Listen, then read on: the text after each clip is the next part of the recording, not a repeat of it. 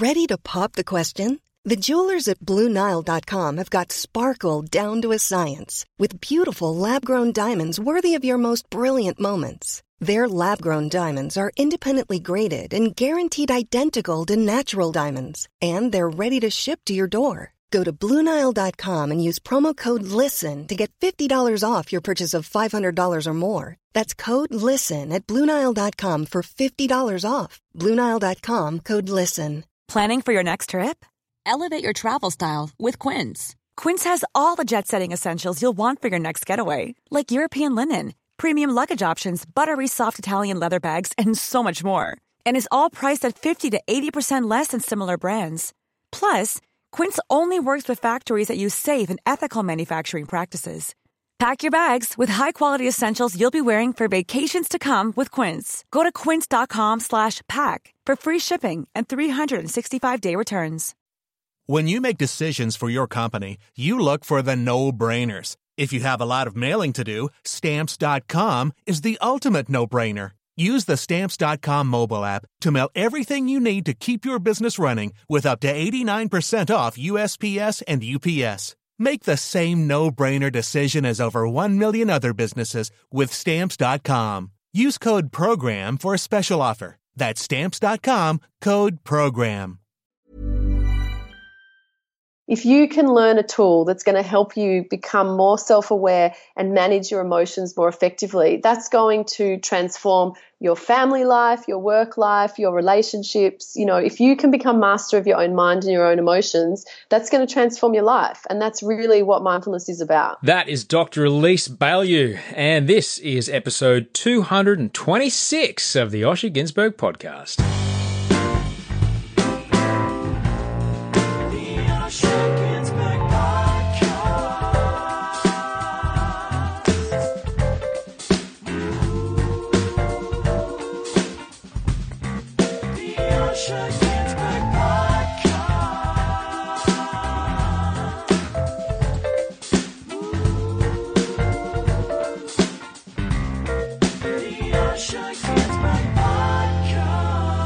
Hi, I'm Osher Günsberg. Welcome to the show. This is episode 226 of the show with Dr. Elise Bialylew. If you're new, g'day, I'm Osher Günsberg. You may have seen me on the telly every now and again. My wife sent me a photo of me on a billboard the other day. I haven't been on a billboard since about 2006. It's exciting times, I'm telling you. Exciting times. If you're new, this is a podcast that I do every single week, have done for the last 225 weeks in a row, and each week I have an authentic conversation that you get to be a part of with someone that you may know or may not know, but each week, I guarantee, that while you're listening, you'll maybe cock your head to one side while you're doing whatever it is you're doing, on a plane, on a train, in a car, hanging out with your kids, going for a run, on the bike, doing gardening. Lots of gardening podsies this week. Someone was listening in Kathmandu. Sent me a photo of a hotel. The hotel is called Osho. He's somewhat of a guru, spiritual guide. I'm not him. I'm the other guy with the roses. But yeah, whatever you're doing while you're listening, you'll cock your head to one side and go, I never thought about that. Like that? That's interesting. Because that's what we're about. We're about having conversations that help us kind of look at the world a little differently, shift a paradigm, and maybe, just maybe, help us live a little better today than we did yesterday. Today's show is with Dr. Elise Bialylew, founder of Mindful in May. You can find out all about her and the work that she does, mindfulinmay.org. It's no mistake that Dr. Bialylew is on the show today. As you know, if you've been listening, I've been trying to work a mindfulness-based meditation practice into my day as a way to help me deal with life now that I'm living life off of meds. It is certainly not enough in itself. I have to point that out. But it is one of the things that I use to help my brain kind of work things out. And it does help. I wanted to get Dr. Bialylew on to maybe help you understand a bit more about why mindfulness works and the science behind it. I'm particularly a fan of the fact that she is a doctor, and you'll listen through the show. She's very careful to point out references and not make sweeping claims in hyperbole, and she's very aware of any kind of claims, and I'm really grateful for that, because I should state my position quite clearly here. I have, hand on heart, I've done my time with people who call themselves healers. I've shown up to a granny flat out the back of a house near Byron Bay, made my way through the wind chimes, sitting down in a cane chair to have someone lay hands on me while I inhale plumes of patchouli and I hope that it might make me feel better. I've done all that. I've done it. It may have been okay for me in the past, but now that I've gone through what I've gone through, now that I've had the experience of having gone through psychosis, of having my ability to perceive reality correctly just dissolve into a shimmering mess around me, nowadays I find it a little more difficult to just go with blind faith and placebo. It might have worked for me in the past, but now for the most part, I kind of need to know that what I'm doing is backed up by research. And that's just me, but that's just me. And for me, mindfulness meditation has enough scientific clout behind it to warrant me using it as one of the tools that I have when it comes to living with the brain that I got. Now, it's important to tell you that for a long time, I wasn't well enough for this meditation to help or to even come close to working. My brain was not as healthy as it is now for a very long time. It was only after being on meds for years that my brain healed enough so that now I'm able to start to train my brain to use these techniques. And it is hard work. As you know, Dr. Elise Bialylew says, it's not unlike training a puppy, but I am making progress. Now, it's important to know that when I was really sick, meditation didn't make things better for me. In fact, they made things worse because then I'd be kind of trapped in this rumination spiral in a state of consciousness that I deliberately put myself into. It was not okay. It was not okay. So let me underline that. Don't just listen to this podcast, then stop taking your meds, download an app and think you'll be sweet. You won't. Okay? Everything that I do tell you about when I do check in at the start of each show, everything that I do tell you about is something that I've talked with my doctors about first, and that's what I must insist on. I am no better at treating my own mental health as I am at fixing a mechanical fault with my car. I know fuck all about both. I know nothing about psychology or psychiatry, so I leave those decisions to the people who have studied and practiced both for years. Because, like I've said before, trying to make a decision about how you're thinking, using the thinking that you're thinking with, is a little like trying to bite your own teeth. You've got to listen to other people who are smarter than you, people who know how to deal with these things, people who've dealt with these things before, and just trust that their decisions just might be better than your decisions. Because ultimately, and certainly in my case, the decisions I was making with a brain that wasn't very good at making decisions, so therefore they were shitty decisions. Does that make sense? That was a bit of a tangent. Anyway, I hope we're clear. We're good? All right. If you want to find out more about Dr. Elise Bialylew and the work that she's doing, mindfulinmay.org is the website, just mindful, INMAY.org. That's it. She's a great human being. She has a great story, and she's really helping a lot of people with what she's doing. I hope you enjoy the show. Good morning, Elise. Good morning. Good morning, Osher. How are you? Nice to meet you. Oh, it's nice to see you. Thanks for joining me. Where in the world do we find you? I am in Melbourne. All right. Yeah. All right. Oh, well, that's good. Well, I'm glad we can speak. I know we're over Skype. I normally have people here to the house, but I'm grateful that you're not here today. Not because you're not wonderful, but because we've just got new cupboards put in. So everything that was in the cupboards is out of the cupboards. And when we pulled everything out of the cupboards and put the new cupboards in, we realized, we have to paint the walls behind the cupboards. So it's chaos. Wow. Yes. Yes, it is. Well, So I'm glad you're not here either, because I've moved into this place recently, and I'm very strategically hiding the boxes in this picture. So if I go like that. Oh yeah. Oh, I've lived like that. You might kind of feel like, yeah. Oh yeah. We understand each other. I've most definitely lived like that. At least I was just speaking on the show the other day how I've been going through my garage and finding boxes that I hadn't opened since I packed them to move to LA in 2009.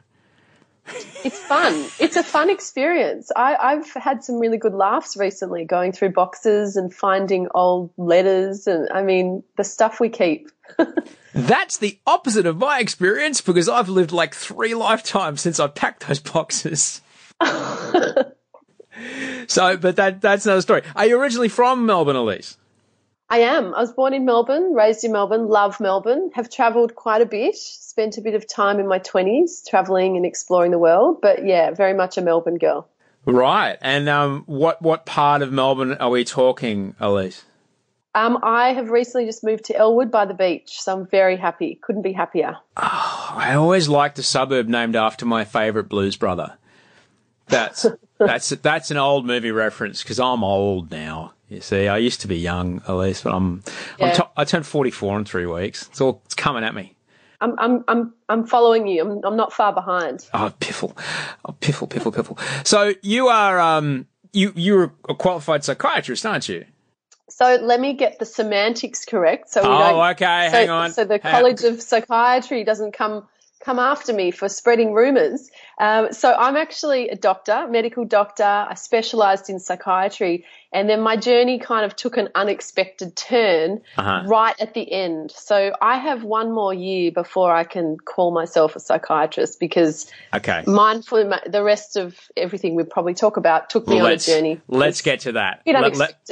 Let's get to that because I am a big fan of psychologists and psychiatrists because I would not be sitting here today if it weren't for people who do that job. There's absolutely no question about that. But I do find it very interesting the amount of training that does need to go into that. At what point in your life did the medical doctor idea call you? At what point did you think, I want to go do that?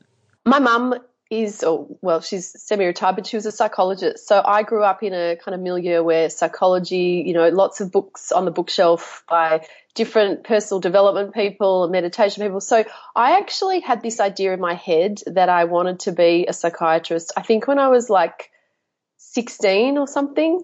And I think it was very much influenced by my mum. So we'd have lots of conversations, but I don't think I fully appreciated the journey that it was going to take to get there. Right. And so you say there was people around. So do you remember how old you were when your mum went, we're going to try meditating today? I was pretty young. My mum took me to conferences that she would attend. So I think I must have been like 13, 14. And I remember kind of doing my first meditation with some Tibetan monks at this conference that she took me to.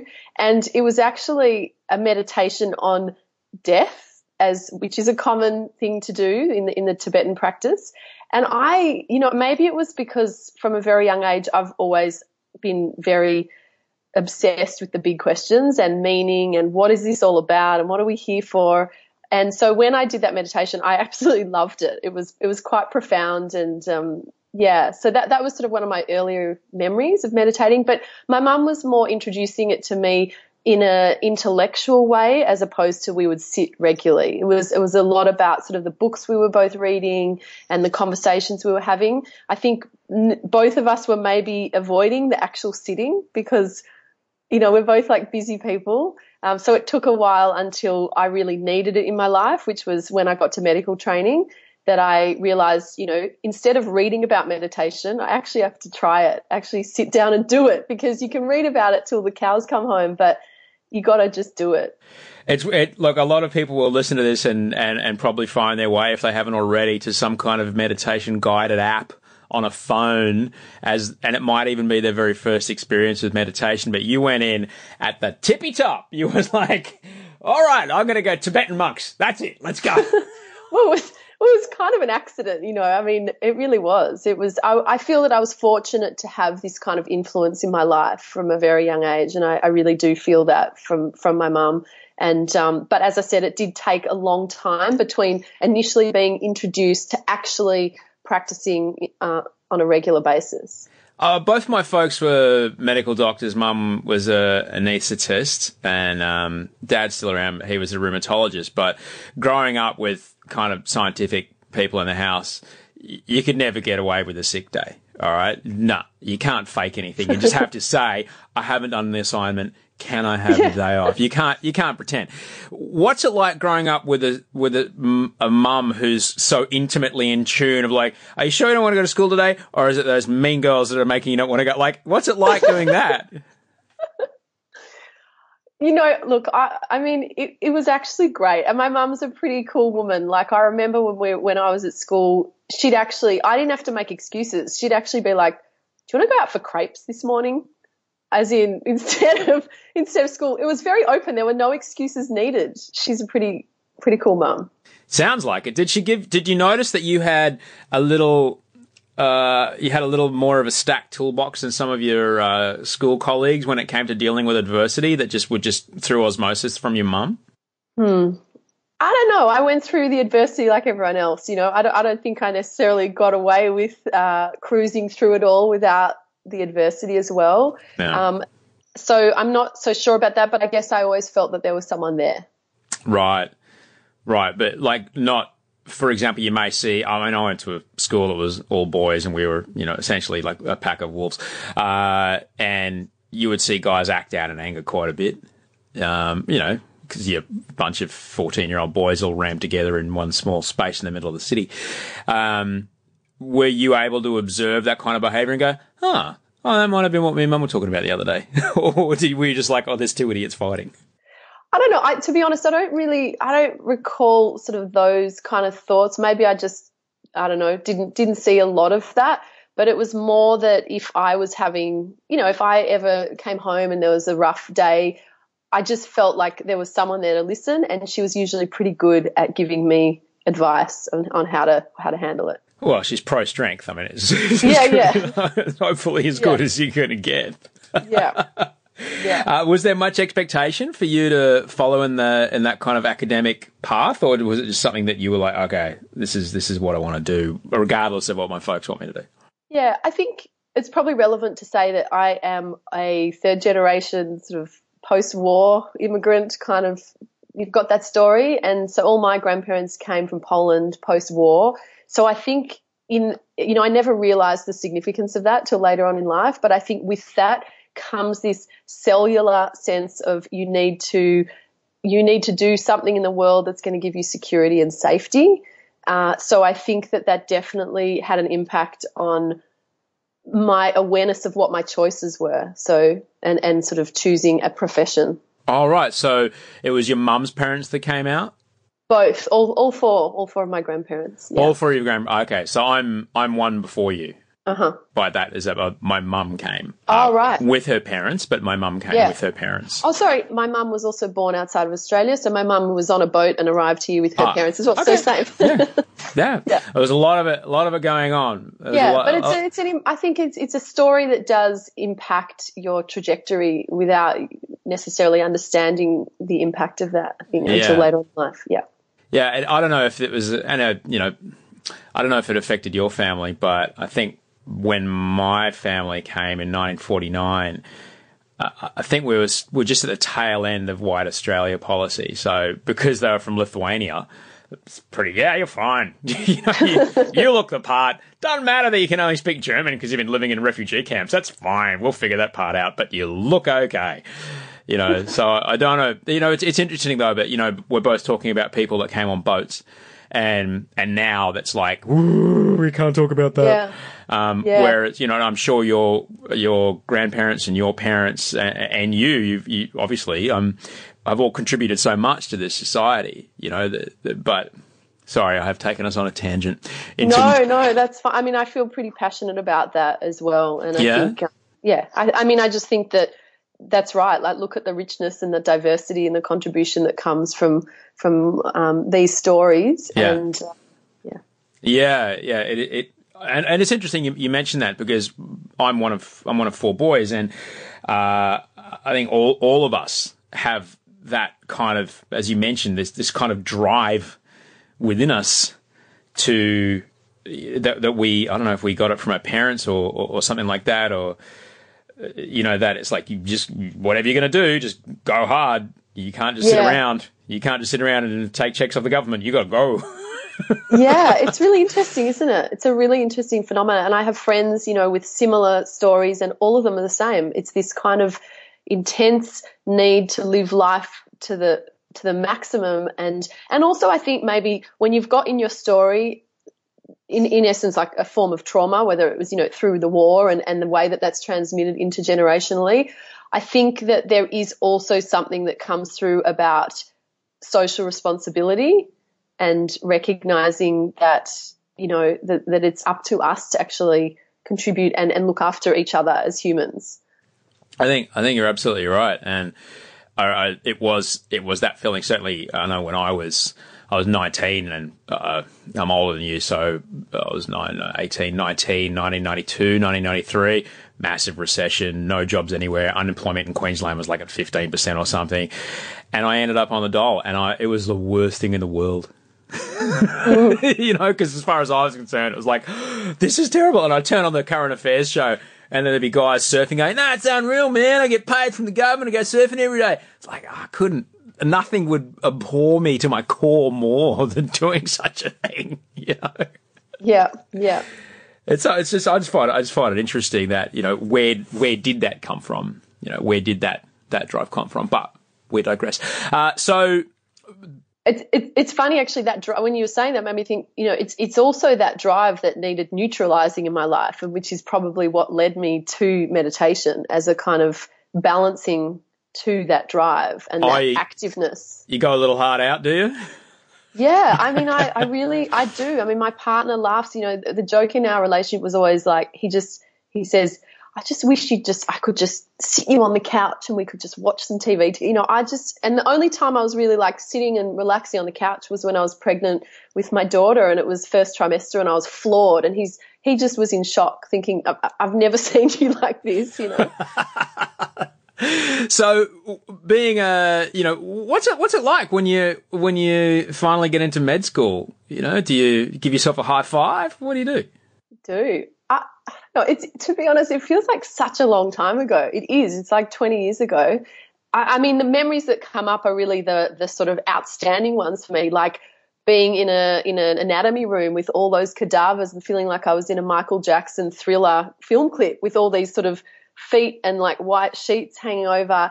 And our first anatomy dissection, like running in there and having to get some gloves. And then I walked in, and then the doors slammed behind me, and I was the only person in this room with like 50 cadavers. And I had thought like, oh my God, the door is just locked behind me. I'm terrified. And so like things like that. So I don't know, for me it was more the fascination. It was such a new world to be in. It was such a new world from school, so it was more, not so much the high five. Was like, wow, where am I? And, shoots of, pulling like bones out of buckets. I mean, it was pretty wild. Well, that's, and every medical student has those stories. Every medical student, because you got to do it. You got to do the dissection. You got to learn about the human body. Yeah. At what point, though, in your university career did the overwhelm start to kick in, and you go, well, I'm going to need to find a way to deal with this?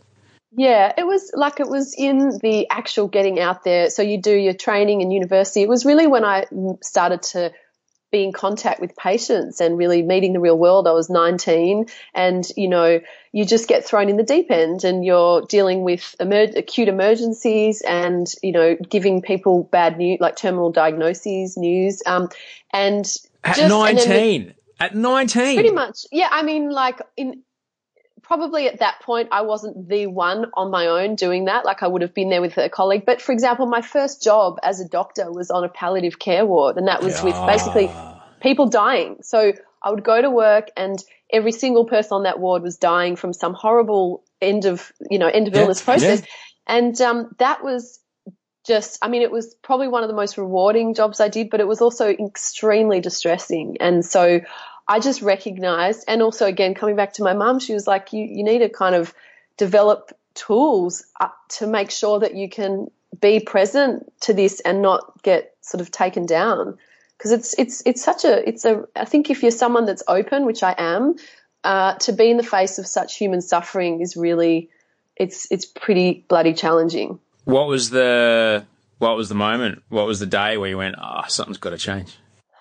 I think it was cumulative, but it was actually that I started to hear about the science of mindfulness, and because I was studying medicine, I was going to various conferences, and it was really attending a conference where I heard Richie Davidson, who's one of the leading researchers in this space of mindfulness in the brain, and Michael Merzenich, who's another top neuroscientist, talking about, number one, neuroplasticity, which was quite new at that point. So this is the early 2000s. So that the capacity of the brain to change itself throughout the lifetime. And number two, the way that regular mindfulness could actually transform the brain and other parts of the body and counteract the effect of stress. So it was this combination of my own need and then my discovery of some of the science that came together that made me sort of think, oh, this is a path I need to explore more. And I'd already been primed from early on in life with that knowledge that meditation could be something that would be really helpful. I guess, as a doctor, as someone who's training to be a doctor, my father was once famously asked by someone I know who had someone close to them studying homeopathy, and I said, what about this and what about that and what about the essence of this root mixed in with a tincture of that? And my dad famously said, we have a name for things like that work. We call it medicine. So because he approached everything with a very critical. A very, very critical scientific outlook. And so once you've been, as you mentioned the word primed, once you've been, I guess, taught early on in the medical student process of like, here's how to assess research, here's how to assess, and if a research comes tomorrow that says that this drug or this treatment plan is no longer the best thing ever, we change our minds as quickly as we turn a page. All right. So approaching mindfulness meditation and approaching meditation, there must have been some skepticism within you about it. Yeah, I mean, to be honest, I'd sort of started practicing and I was finding benefits, but it was always that thing of I'm having trouble sticking with this. And so then the science was what tipped me into diving deeper and sort of taking myself off to long-term meditation retreats to really investigate it for myself, because I knew that, okay, I might fall off track. This might not feel good all the time, but I know this is actually going to profoundly transform many aspects of my being. So in terms of the skepticism, and actually, I guess when I was learning some of the science, I was a bit skeptical and I was a bit careful, is this really, because in medical school I'd learnt the science changed in my path. So I had learned in medical school that, that we grow up, we have brains that are very neuroplastic and adaptive until we're about in our 20s, and then it's kind of the end. And then all of a sudden these scientists were telling me something that was different to what I'd learned in medical school. So the science had changed. So I was a little bit, maybe not skeptical, but more trying to get my head around this new science. And I did, then take these journal articles back to my hospital and start sharing some of this stuff about meditation. And I think I definitely was considered the strange one. Like, I was considered the soft one that was kind of not really so into the drugs, and this was more in the psychiatry domain, and it was all a bit fluffy, and and admittedly I was exploring, and there were probably times that I was stuffing up. Like I was interested to know, could meditation work in an acute psychiatric setting when people are like psychotic and suicidal? And I discovered that no, that's not the place necessarily for it, and so I was sort of exploring and trying to make sense of it myself. Yeah, it is, and I know this certainly from my own experience. I won't go into too much detail, but it was through meditation while I was going through psychosis that I recognized I was going through psychosis. I was lucky enough that I'd learned enough of the observation of the thoughts to go, oh, wow, every single thought I'm having is just doom and disaster and gloom and horror, and every piece of stimulus, the smells, the sounds, the taste, everything in this room is terrifying me. That's weird. But it was only through meditation that I found that. That's pretty impressive, I have to say. And it's also like, I think depending on the severity of someone's psychosis, like there would be situations where people just would not be able to do that, just flat, so you were lucky that you could do that. I was really lucky. One of my mentors actually, he said to me, it was a classic line, he goes, the problem with crazy people is they don't know they're crazy. He said, so you're really lucky, pal.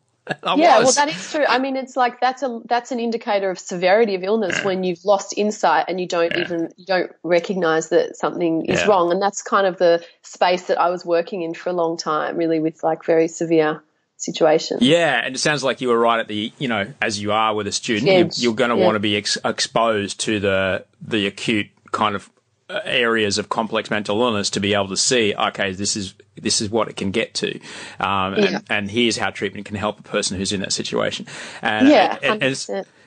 So for people that, and I'm sure a lot of people listening have already tried meditation, and you said you struggled yourself to sit. What's a way that you can describe, I guess, some of the science behind what interested you in it? What was the science that made you go, you know what, I want some of that? Yeah, great question. So I think, as I said, for me at this conference, hearing Richie Davidson talk about his research and specifically around, I'll share. I mean, there's so much research. There's about 1,000 studies a year coming out on this. Yeah. So it's increasing exponentially. So it's a really rapidly growing field. But just to pull some highlights that really grabbed my attention, I would say, Richie Davidson actually a couple of years ago did some seminal research which showed that actually one day of intensive mindfulness meditation was actually enough to change the genetic expression of inflammatory proteins in the body. And so inflammatory proteins are like what contributes to chronic illnesses of various sorts. So it was one day, it was about 6 to 8 hours of meditation. Now, that was sort of sitting, walking.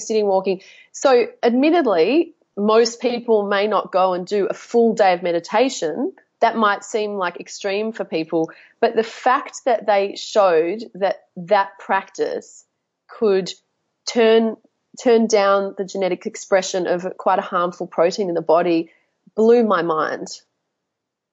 Okay, so like at a like to a point where it was like therapeutically significant? Well, they were doing blood tests, so they could see these proteins were reduced. But they did blood tests at the beginning of the day, at the end of the day. So in terms of clinically significant, I'm not sure. I can't really speak to that in terms of would this be impacting if someone had some kind of illness? Would it be? I don't think it was to that level. Yeah. But the point is that it was revealing and opening a window that expands our understanding of how potentially powerful a practice where we use our mind can actually be translated into bodily transformation. And that's really through the fact that meditation is helping settle the nervous system and reducing this chronic fight or flight response that most of us live in, which was not designed to be activated chronically. So if we can, somehow the practice calms nervous system, reduces this stress response, and this has profoundly beneficial effects on the entire body. So that was one piece of research. Yeah. And then another piece that was done by Sarah Lazar, a neuroscientist from Harvard, looked at people who were practicing. They went into a 2-month mindfulness program, which admittedly I think was committing to about 30 minutes of meditation a day. And they had brain scans before and after, and they found that there was a correlation with brain changes, which were that the amygdala, which is the stress center of the brain, actually was reduced in volume over that 2 months. And so the implication there is that what we use, like when we're stressed a lot, the amygdala is going to get a lot of activity and it sort of grows and then it gets better at being stressed. So the reduction in the amygdala volume was associated with also a subjective feeling of less stress. So, and it just shows that like when the brain changes in that way, it suggests that that's an indication of enduring change. And another piece in her research was the hippocampus, which is the area of the brain related to memory and learning, which actually gets a real hit when we're chronically stressed. It shrivels and when we become more unable to retain things and learn, that part of the brain actually grew in volume. So in other words, like the meditation practice was somehow almost countering, like opposing the effects that chronic stress has on the brain. See, I just love the way you describe that. And it's because of the way I was brought up.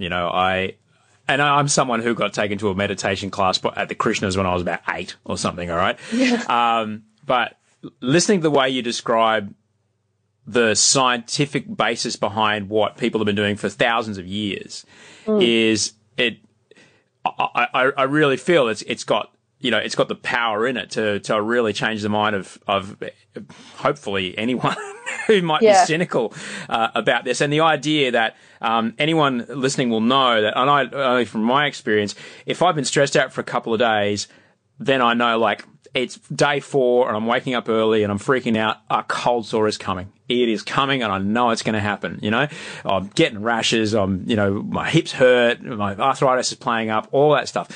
The idea that, like, all that stuff is happening in my mind, and these bodily physical responses are being triggered by what's happening in my mind. The idea that I can counteract that and hopefully try to alleviate it, negate it, perhaps cancel it out, is bloody exciting.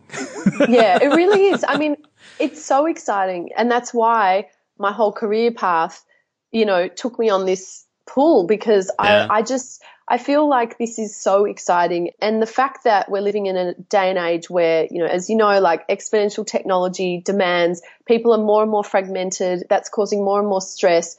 The World Health Organization saying that depression, which they predicted in 2020 would be the second leading cause of. Ready to pop the question? The jewelers at BlueNile.com have got sparkle down to a science with beautiful lab-grown diamonds worthy of your most brilliant moments. Their lab-grown diamonds are independently graded and guaranteed identical to natural diamonds, and they're ready to ship to your door. Go to BlueNile.com and use promo code LISTEN to get $50 off your purchase of $500 or more. That's code LISTEN at BlueNile.com for $50 off. BlueNile.com, code LISTEN. There's never been a faster or easier way to start your weight loss journey than with PlushCare. PlushCare accepts most insurance plans and gives you online access to board-certified physicians who can prescribe FDA-approved weight loss medications like Wegovy and Zepbound for those who qualify. Take charge of your health and speak with a board-certified physician about a weight loss plan that's right for you. Get started today at plushcare.com/weight loss. That's plushcare.com/weight loss. plushcare.com/weight loss. Global burden of disease is actually now currently the leading global burden of disease, depression, according to the World Health Organization. So we're in an emergency, and to make sure that we're going to manage living in this world in the future, we need to, as I say, upgrade our inner technology, our brain, to keep up with all the demands in our external world. We're doing it with our iPhones and our apps, but we actually need to do it internally. Yeah. Now, so tell me a little bit about, how could you, if someone is like, I tried meditation, but I couldn't stop thinking about what I had to buy at the store that day, or I couldn't stop thinking about what someone said to me earlier, or the guy that tried to pick me up last night, or I wish I'd said that. Like, is there an analogy that you can give about, how mindfulness meditation can be to you the same way that something else can be to you? Yeah. Well, I think that physical exercise is really a very powerful metaphor because, well, in a number of ways. So we all just know and we accept the fact that if we want to be energetic and physically fit, we got to go to the gym, we have to train. And, when you're unfit and you go on that journey, it feels like crap, and you get to the gym and you just don't want to be there and you're just grueling through it. And then you keep doing it, and then finally you start to feel really buoyant, energetic, and then you can't imagine not doing physical exercise. It's just a part of your life. The same thing with meditation. I think when people start to do this, the more common experience is that when you're doing it for more extended periods of time, it's very agitating. You get restless because it's a detox process from the hyperstimulation that we're bombarded by. And so you just have to know that, like physical exercise, if you stick with it and push through that initial resistance, then it's going to start to feel really good, to the point that you'll reach a point where it's like, I can't go back, because I know what it feels like to have a mind that is calm, focused, clear. And so you might fall off track a couple of times here and there when you're really busy, but it's an integrated knowing. It's a deep knowing that feels good and this is good. I've got to get back on track. And also you mentioned about people that sit to meditate and then they have thoughts and they're thinking about their shopping or they're worrying and they feel like they're such bad meditators. I would also bring the analogy of physical exercise into that and say that just like when you're trying to build muscle at the gym, you need like a weight, you need a resistance to push against to actually grow that muscle.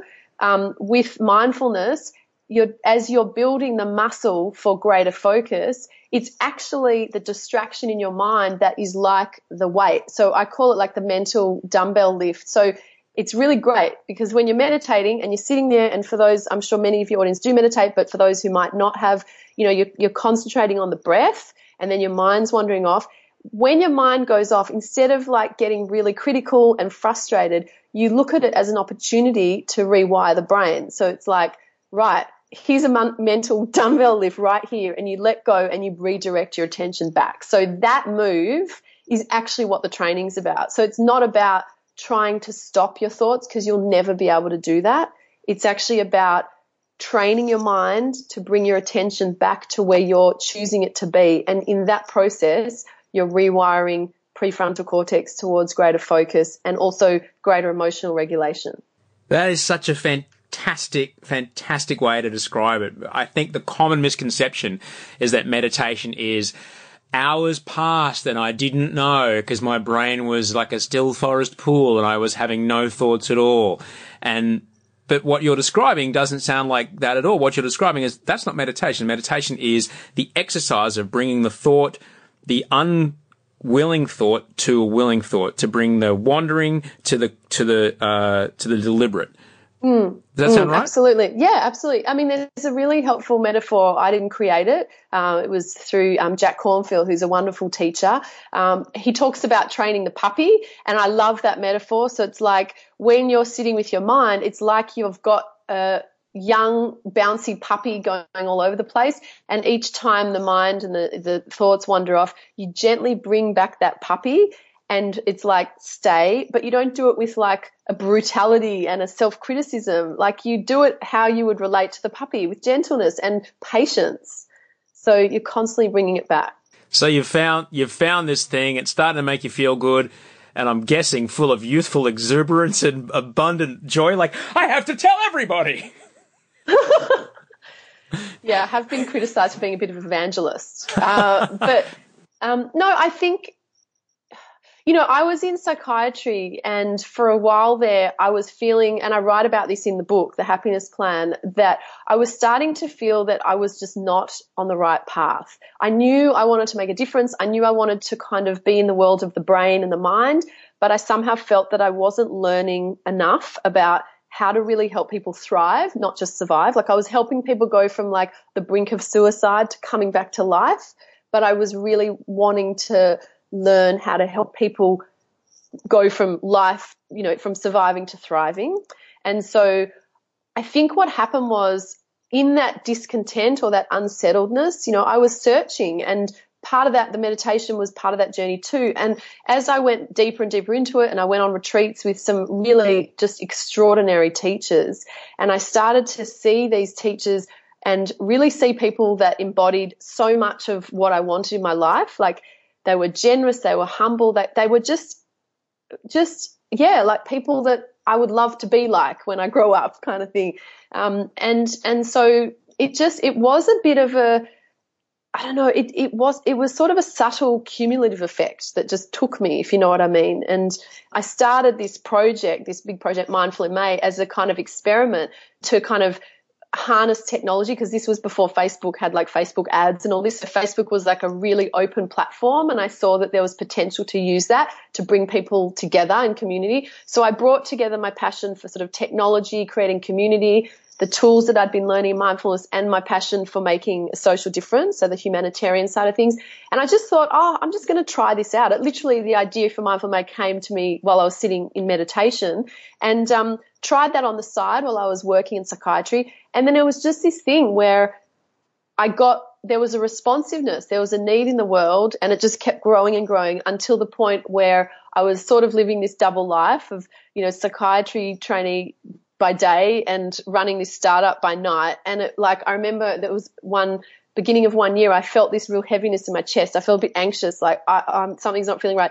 And I realized it's because I can't do these two things anymore. So it was sort of, I had to make a choice, and the choice led me to what felt most alive and where I felt most passionate. So I dived into Mindful in May full time, and that was it, and haven't sort of looked back.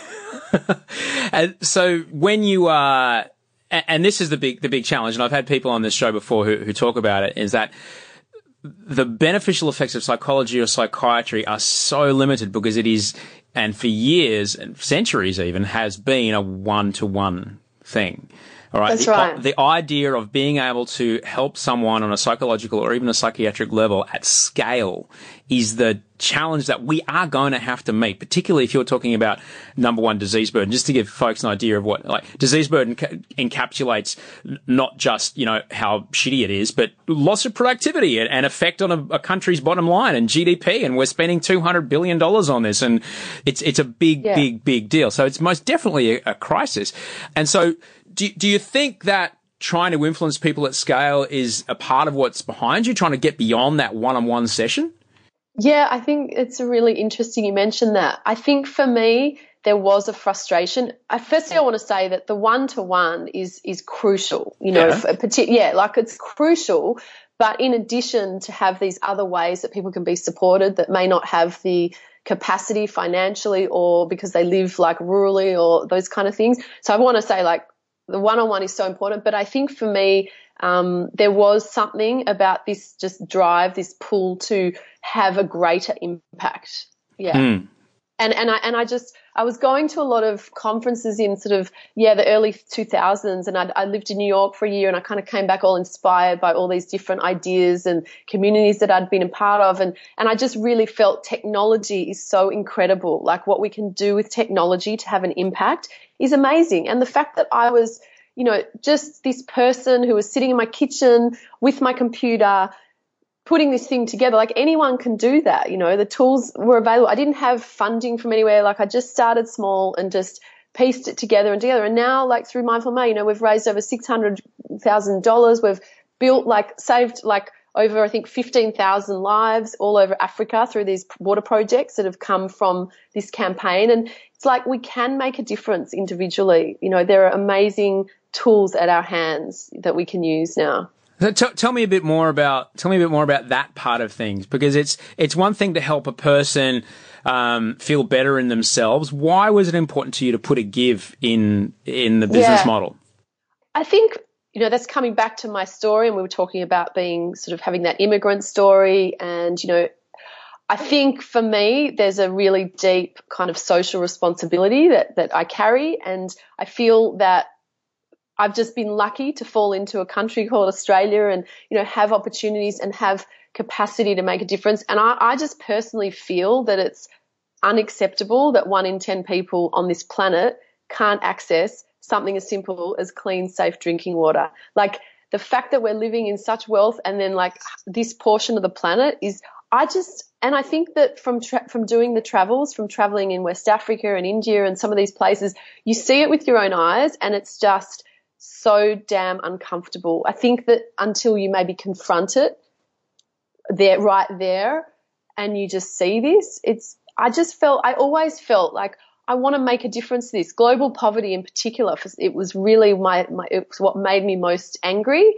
but I always felt like I just couldn't possibly make a difference. Like, it's just too big, and I sat with that feeling for a long time, and this kind of this Mindful May piece emerged. And so that's why the giving back, on one level, it's just about, that's what I'm about. Like, that's how I feel I can make my life the most meaningful. Like, when I look back and I get to the end, to know that I've actually left it a bit better and contributed to people like that, that's great for me. But also, I think that, in the terms of happiness and mental health, I think that we're becoming a society where we're so self-absorbed. And I think that one of the keys to happiness is actually turning your attention outwards and actually contribution. There are research studies that show this, that generosity, leads to greater fulfillment. So it was also about putting these two pieces together in this campaign. So it was like, do something good for yourself and dedicate that to something greater than yourself.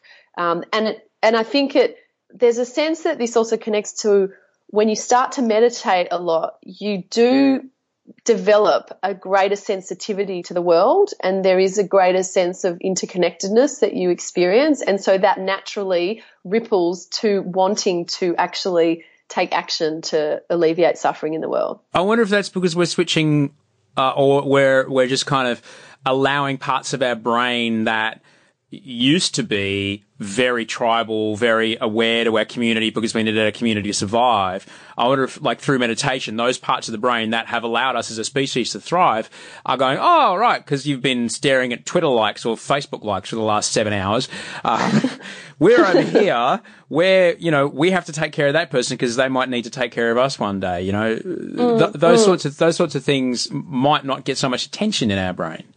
Yeah, I think that's completely true. I think also that at a fundamental level, we're a species that's wired to be connected. Like, our lives depend on this connection from a very young age. So, and I think that when we've got enough space and we just settle back into ourselves, there's almost like, I think goodness is inherent in us. I'm kind of optimistic, but I feel like goodness is inherent in human beings, and the reason why there's badness is because there's trauma early in life, like things get deranged, you know, but I think the essence is goodness. And I think that when we practice something like meditation, we come back to this goodness in ourselves. And I think that does naturally ripple outwards. I absolutely, I don't think we wouldn't have made it past the Renaissance if that wasn't our default mode. We would have slayed each other, like, completely. If badness, if evil, if destroying another human was the thing that made us successful to a point, that's great. But at one point, as a species, we went, you know what? It's actually better to not be slaying each other all the time for all of us. At one point, we collectively decided that, and I still feel like, even though shit is hitting the fan at the moment, it always has. It always has, and throughout history, we've always come out on the let's try and help as many people as we can. But that's, you know, I'm feeling fairly optimistic. I've just been to the gym. I've had a protein shake. I'm firing on all cylinders today, Alice. Now, tell me, just to go back a bit about helping others. We talked a bit about science. Is there any, and I'm just asking this, is there any research around you know, helping of others as far as your own personal happiness goes? There is definitely research. I'm forgetting the exact citation, but there's definitely research. Let me whip out. I can get scholar.google it up if you want. I think it's Stanford. There was a study that looked at basically if people were offered, you know, $100 voucher to go and shop themselves, or they could take the $100 voucher and do something that would be good for someone else. And then they looked at, you know, the impact of that, and they found that the people that chose to do something good with that money had a longer sustained level of happiness than the people that used the $100 to buy something for themselves. I can try and find the reference for that after the call for you. But no, I recall that study, but I guess that's what I'm asking, because that sounds like it's a profound thing. It's a profound thing to know that if you are feeling shitty in your day, you know what you do? You pick up the phone and you call someone that might be feeling worse than you, and just say, "Hey, what's up?" Yeah, absolutely. Yeah, I think another interesting thing. So we've been talking about mindfulness meditation, which is more the practice of really training the mind to be more present, focused, and developing self-awareness. But then there's the whole other sort of realm of meditation, which are the meditations that actually cultivate positive qualities inside you. So they're love and kindness meditation, compassion meditation. So these are actually like generative meditations. And I think just to bring these up here, because when you're talking about, you know, the blackness in the world and, you know, how we can sort of make our world a better place, I think the research has shown that some of these practices also lead to pro-social behavior. So, and this is because you're training the mind into more generosity and more compassion. So the rewiring is happening. You're actually affecting how people behave as well. I love this stuff so much, Elise. I've got to tell you, it makes me so happy that stuff that we as humans have been doing for thousands of years is being proven to be effective, and it's not all, woo-woo. It's not a bloke sitting in a cave not eating for 9 months. It's not Buddha boy sitting under a tree not eating, and it's extraordinary. Do you think our brains are, that there's this dormant part of our brain that we just, meditation is a thing that goes, well, we used to do this all the time, but now we kind of have to do it deliberately. Is there a part of our brains that's kind of wired for this, do you think? I'm not sure about the answer to that, but I think that because so many of us are being pulled into sort of screens, like so many of us, I mean, for myself, like running your own thing, and for you as well, like sitting in front of a computer screen, like so for such prolonged periods of time, sitting in its own right, then like looking at screens. I think these things are affecting the way that our brain is changing. In fact, I recently interviewed Michael Merzenich, who I referred to earlier, who's actually part of the Mindful Made program this year, which I'm so excited about. And he's one of the world's top neuroscientists. And he said, if you're looking at a computer screen all day, the brain is actually recalibrating and your peripheral awareness is shrinking. Like so you actually have to stop and like notice things more broadly so that your mind is retaining its kind of capacity to be aware more broadly.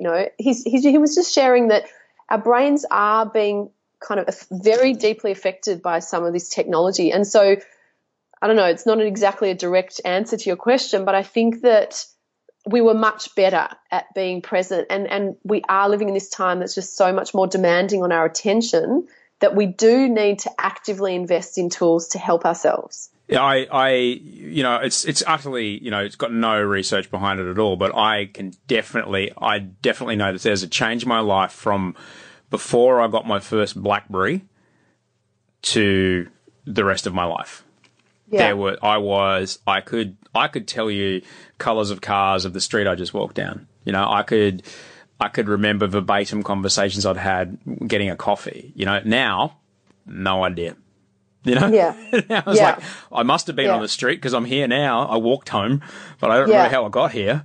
Yeah, absolutely. And all that shit is because I'm looking at my damn phone, or even more, just like I've trained my brain to be just so pin focused that I'm not taking in the spatial awareness around me, and it drives my wife completely bonkers because my wife's got this total situational awareness that can, you could ask her, what was the number plate of the third car down the street back there? She'll go, oh, what, 777-422?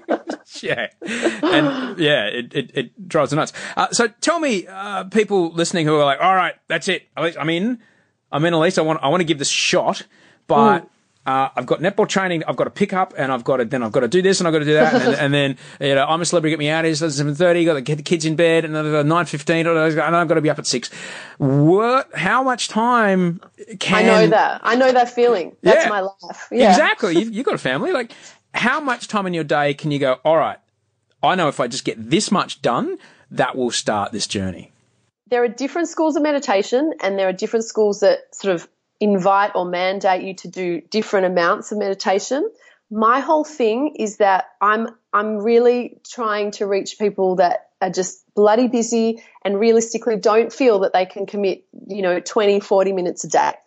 And so really everything I've created, so Mindfully Made, the Happiness Plan, they're all targeted at people with no time. And from the research I've done, so I did a research study on Mindfully Made where we had 200 participants from the program take part to investigate how much meditation is enough for you to get the benefits. And what we found is that, so the program that I run, Mindfully Made, is inviting people to commit to 10 minutes a day for a month, and they get this whole, online program to support that. So we looked, and the research showed that yes, 10 minutes a day for 1 month is enough to actually bring benefits. And so some of the benefits were reported were an increase in perceiving your own stress and being able to respond more effectively to stress, an increase in your attention and ability to focus, reduce negative affect or negative emotions and increase positive emotions in that period, and also greater self-compassion, so greater sense of kindness to oneself. So this was not a randomized controlled trial. This is not the gold standard of trials. This was a sort of a pilot study, just to be clear. But it was definitely statistically significant, and it answers the question that if you do 10 minutes a day for 1 month, you're going to very likely experience the benefits. So my idea is that invite people to commit to what's manageable, and then through the benefits, let them naturally be practicing more, because that's what's going to happen, because it feels good and it brings benefit to your life, rather than telling you from up front you've got to sit for 30, 40 minutes a day, and then that's just not conducive with being a mother and running a business and this and that, and then you just feel like it's all over, you can't do it, and then you throw the baby out with the bathwater. So I think, start small and build up. You're not going to start a marathon showing up to run the marathon without doing like lots of training before. Exactly. And I to use your gym analogy again, never have I ever, even when I hated the fact that, even when I was training for marathons, never have I ever not finished a workout feeling way better than when I started. Never one time. And I would say this, like, sometimes meditations aren't great. Sometimes workouts aren't great, but you always feel like, you know what? I'm actually glad I did it. I've never regretted it. Yeah, or you know what, with meditation, I think the interesting thing is that you can sit and do a meditation, and the whole time you're sitting can be an absolute snowstorm. Like, you're not even there for one breath. You're so caught up in the busy. And then after 10 or 15 minutes, you finish the meditation and you look back, you go, that was a really bad meditation, even though there's no such thing. But the benefit you've gotten is you've connected with yourself, and you've actually recognized what state your own mind is in, and you can actually then make more conscious decisions. I like to say that mindfulness meditation is not about creating a particular state of mind. It's becoming aware of whatever state of mind is present. And with that awareness, we gain greater wisdom, we gain a greater ability to make better decisions in our life, so that we don't end up in burnout, so that we don't, keep moving in that job that is just, corroding our soul. But, we touch base with ourselves, and we slowly, cumulatively can make decisions that lead us towards what's going to make us feel most happy. I was lucky in that, I had some good teachers as when it came to meditation. I was pretty lucky, and I was lucky that I'd learned through something called CBT, cognitive behavioral therapy, to question my automatic responses. And I remember being a bit kind of freaked out, because I was 26, and I'm like, hang on, I said this thing to this person, and then the person got upset. But then who am I criticizing a thing that this other version of me said when he was angry? It can be full on when you suddenly realize that there's the thinker and then there's the observer. Sorry to get Eckhart Tolle on you, but it can be, it can be confronting when you suddenly, well, hang on, who's thinking about what I was just thinking about? What? Yeah, 100%. I completely agree. But I think that ultimately, and that's obviously happens when you get sort of more down the line and you become a bit more experienced in the practice and you have these discoveries. But I think ultimately, making these discoveries about the true nature of the mind are what frees you the most. And it can be scary at first because it's unfamiliar, but then all of a sudden you have this entirely new relationship with your mind where you realize that, your thoughts are not the authority on the matter. The brain thinks. The brain is an organ, like the heart beats, and you can't stop the heart from beating. You can't stop the brain or the mind from thinking, but you can shift your relationship with your thoughts. And that's, from what I see, that's really how I see mindfulness as being a very transformative practice. And I think it's criminal that not all human beings learn this. I think you're absolutely right. You're absolutely right. So the transformative nature of going, I'm so angry right now versus there's a lot of anger going on in my head right now. It can utterly change outcomes to a situation, and it can have profound effects on entire societies, particularly ones that are embroiled in, sorry, I'm going to get all weird now, but you know what I'm saying. Like it can change a lot. It can. Yeah. I mean, I think, when you think about it as a human being, what creates the most suffering for us? I mean, there's external events, but it's our emotions. Our emotions are what, really create so much difficulty. And if you can learn a tool that's going to help you become more self-aware and manage your emotions more effectively, that's going to transform your family life, your work life, your relationships. You know, if you can become master of your own mind and your own emotions, that's going to transform your life. And that's really what mindfulness is about. You must have had some extraordinary feedback since you've started this. You must have had people write you and stuff that just made you gasp. Yeah, I mean, every year, honestly, running Mindful in May it's harder than being a doctor. I can tell you that now. Like, it's harder than anything I did in med school. I'm working harder behind the scenes than I ever did in the hospitals, to be honest. You know, hospitals I had like once in a while I'd have a 24-hour on-call shift. Mindful in May, I'm like on call all the time. But what gives me the energy and the drive is every year I do surveys of feedback, and I cry. I really cry. Like, I hear stories of people who have lost someone in their family and have been in like intense grief and haven't been able to leave the house because of anxiety, who actually are leaving the house. You know, I hear from people who are carers to others who are suffering mental health issues that have found a way to just manage themselves more and have a little bit of space. There's lots of different anecdotes. But it just gives me, it really inspires me to keep doing what I do. How does it make you feel when you read that stuff?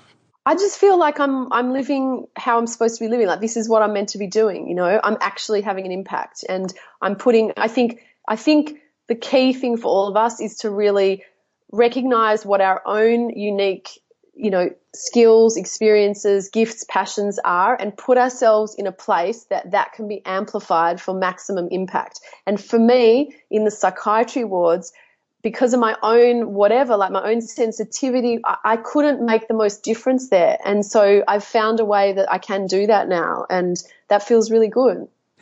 You're only a couple of weeks out from the launch for 2018. What's life like for you at the moment? It is intense, and I have to say, you know, thank God I have some of these skills, because if I didn't, I would be a complete mess. I also want to say something, just, you know, because I would hate your listeners to think that I've got it all together and, you know, I never lose it and all of that kind of stuff. And I want to say that, you know, 1 year, this is maybe an ending story, 1 year in Mindful in May, it grew so much, and I was so new at this whole startup thing. It took me and it completely flattened me. It did. And at the end of it, spat me out, and I was completely burnt out. And I felt a huge amount of shame, because I thought, oh my God, like, I'm running a bloody meditation campaign and I've just been spat out the end of it and I'm burnt out. What is that? Because integrity and walking the talk is really important to me. And but the fact of the matter is, I was meditating during that time. The point I want to make is that, you know, meditation and mindfulness is really powerful, but you can't just tack it on to your crazy life and expect that it's going to neutralize and solve everything. You need to also be looking at how you design your life. So, you know, I guess my point is that meditation is not going to be able to completely save you from the effects of chronic stress if they're so high. So for me, that was a huge lesson in, you know, just how to run a business, and there was lots of lessons in that. And so the following year, I kind of, you know, reflected on what was going on, realized I needed more support, and put some things in place so that didn't happen again. Well, that I'm grateful you shared that. I'm really grateful you share that, because I mean, we do live in a life of only ever seeing the greatest hits. You know, we live in a life where we only ever see the trailers. People never put the horrible argument they had with their partner on Facebook. Yeah. They only ever put hey, how awesome is that we're on holidays? They only ever put that photo. But that's not life. Life does have, you know, you have an unreasonable expectation of life. If you're suddenly having an argument with someone you're really into, you're like, this isn't supposed to happen. It's supposed to be Instagram likes and love. What's going on? Yeah. And I think that for me, one of the things that mindfulness has really given me in my life is a much bigger dose of self-compassion and an understanding that we're all imperfect as humans, and you just have to forgive yourself. And that's been really liberating for me as well, to be able to move through the world and just kind of, when things stuff up or I stuff up, or, you know, I respond to my partner in a way that I feel ashamed of and that's like my lower self, or I don't have enough patience with my 2.5-year-old daughter, like you kind of forgive yourself. You go, you know what? I'm not a perfect person. I'm doing the best I can. And the best I can do is just come back, give myself self-compassion and try better next time. So, yeah. And that's really, in my book, The Happiness Plan, I really bring a lot of my story into it because I want to share that. And I want to sort of show that, mindfulness is really powerful. It has been transformative in my life, but it doesn't erase the fact that you're a human being that's going to have difficult emotions still. It just gives you more tools to manage these challenges that we all face as humans. I'm so grateful you had the time to talk to me today, Elise. Yeah, it's been great fun. Lovely to chat with you. I've really enjoyed it.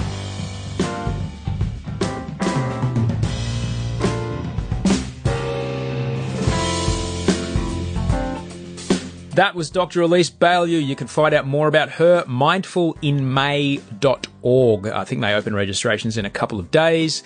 And yeah, it's a fantastic program by the looks of things. It looks really great. If it's for you, how about you? Go for it.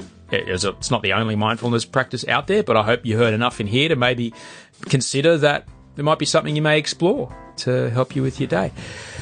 I've got to thank you very much for coming on the show. Thank you for listening, and thank you for all the emails. I do write back to everybody that writes. Send osheremail@gmail.com. Thank you so much.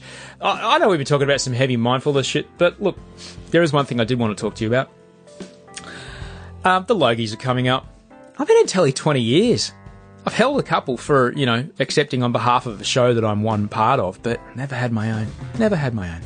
If you feel like it, if you want to vote, osher.is. Osher is /Logies. Logies. Osher is /Logies. Osher.is/Logies. If you felt like it. If you don't worry about it. Just go to mindfulinmay.org or wherever else you want to find some mindfulness vibes and get on that action. But if you felt like throwing a couple of clicks my way, I'd appreciate it. Hey, big thanks to everyone that helped me make this show today. It's not just me, it's a team, a fantastic team. Andy Marr, my audio producer, the great and powerful, is making this sound fantastic to your ear holes. Hayley Van Spanja is the one that made everyone get in the same place at the same time to have the conversation. And Toehider made the music because he's great. And this podcast does not exist without you, because a podcast, like many other things in this universe, doesn't exist until it's observed. Ooh.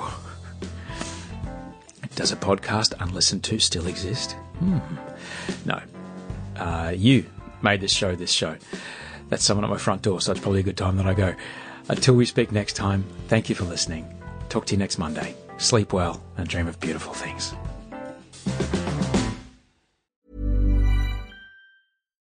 Here's a cool fact. A crocodile can't stick out its tongue. Another cool fact, you can get short-term health insurance for a month or just under a year in some states.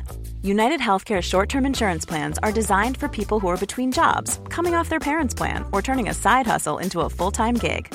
Underwritten by Golden Rule Insurance Company, they offer flexible, budget-friendly coverage with access to a nationwide network of doctors and hospitals.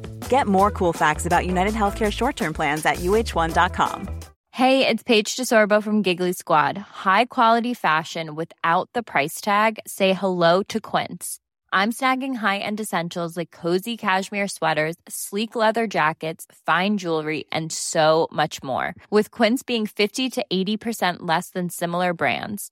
And they partner with factories that prioritize safe, ethical, and responsible manufacturing. I love that. Luxury quality within reach. Go to quince.com/style to get free shipping and 365-day returns on your next order. Quince.com/style.